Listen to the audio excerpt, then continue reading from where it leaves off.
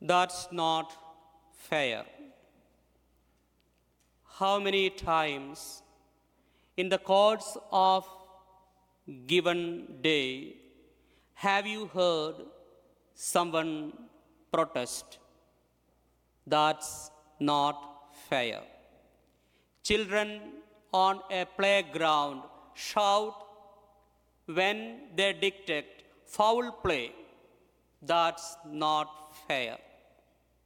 Students at school may resent the extra attention given to a classmate. She is teacher's favorite. That's not fair. A brother thinks his piece of chicken pie is smaller than his sister's. That's not fair. Someone at work receives a raise in salary when one thinks one is more deserving. I have seniority. I have been here longer. That's not fair.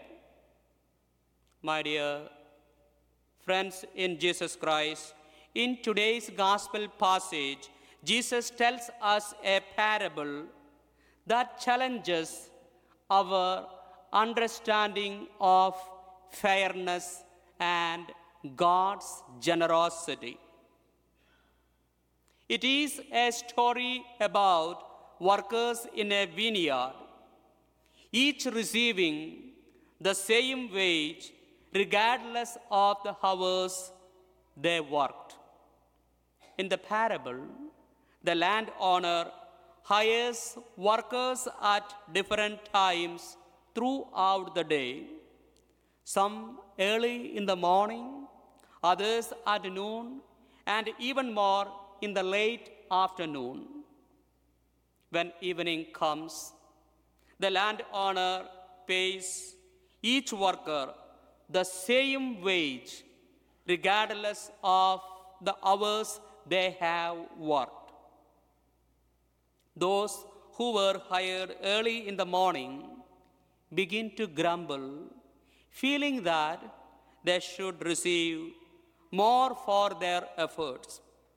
They complained and protested that they were paid the same wage as those hired in the afternoon. A gross injustice. That's not fair, they complained. At first glance, we may find ourselves sympathizing with those early workers and sharing their sense of injustice. It is natural for us to react negatively to what appears unfair or unequal treatment. We don't like to feel that others are getting preferential treatment. Perhaps that is why we find ourselves identifying very easily with the complaint of those who worked all day in the vineyard. My dear friends, is there an injustice that happened? Legally, the landowner's actions were perfectly fair, as they were covered by a personal contract with each worker. Both parties had mutually agreed upon the wage, and the landowner honored that agreement by paying them what was promised.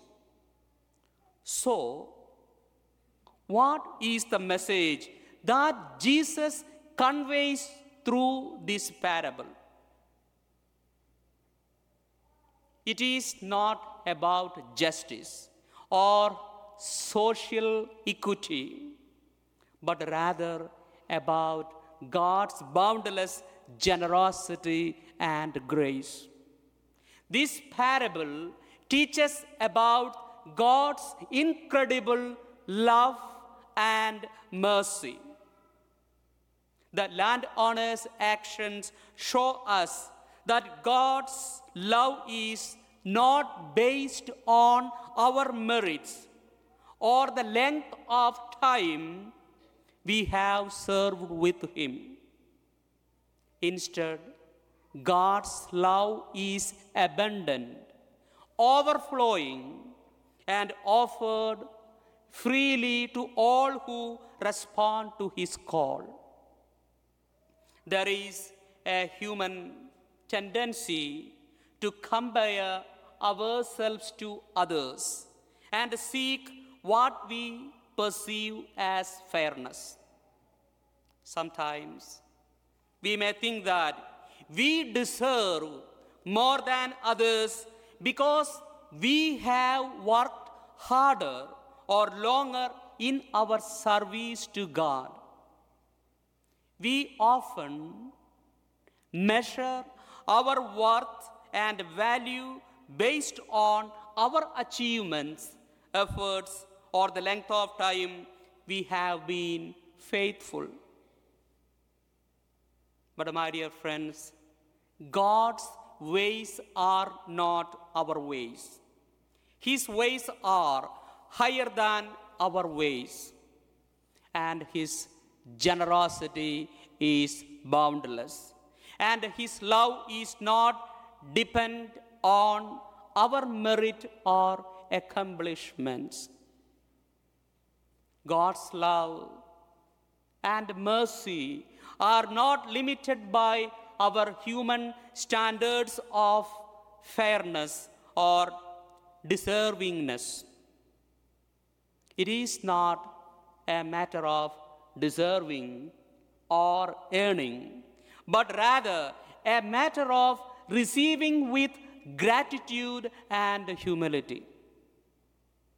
In our own lives, we may sometimes find ourselves comparing our journey of faith to that of others. We may feel discouraged when we see others seemingly receiving more blessings or recognition for their efforts.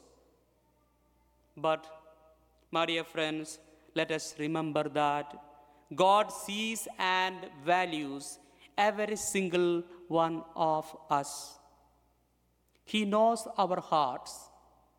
He knows our struggles and our efforts, and God loves us unconditionally. Furthermore, this parable calls us to examine our attitudes towards others.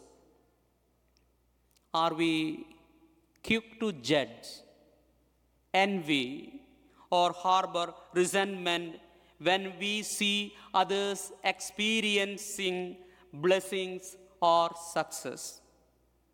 Or can we genuinely rejoice in the goodness and grace in the lives of others? May this parable inspire us to cultivate a spirit of joy and celebration when we witness the blessings in our own lives and the lives of others. Let us live with gratitude and generosity, letting go of comparisons and embracing the immeasurable love and mercy of our Heavenly Father. In doing so, we honor the essence of this parable, God's boundless mercy and love, which extends freely to all who responds to His call with open hearts. May God bless you.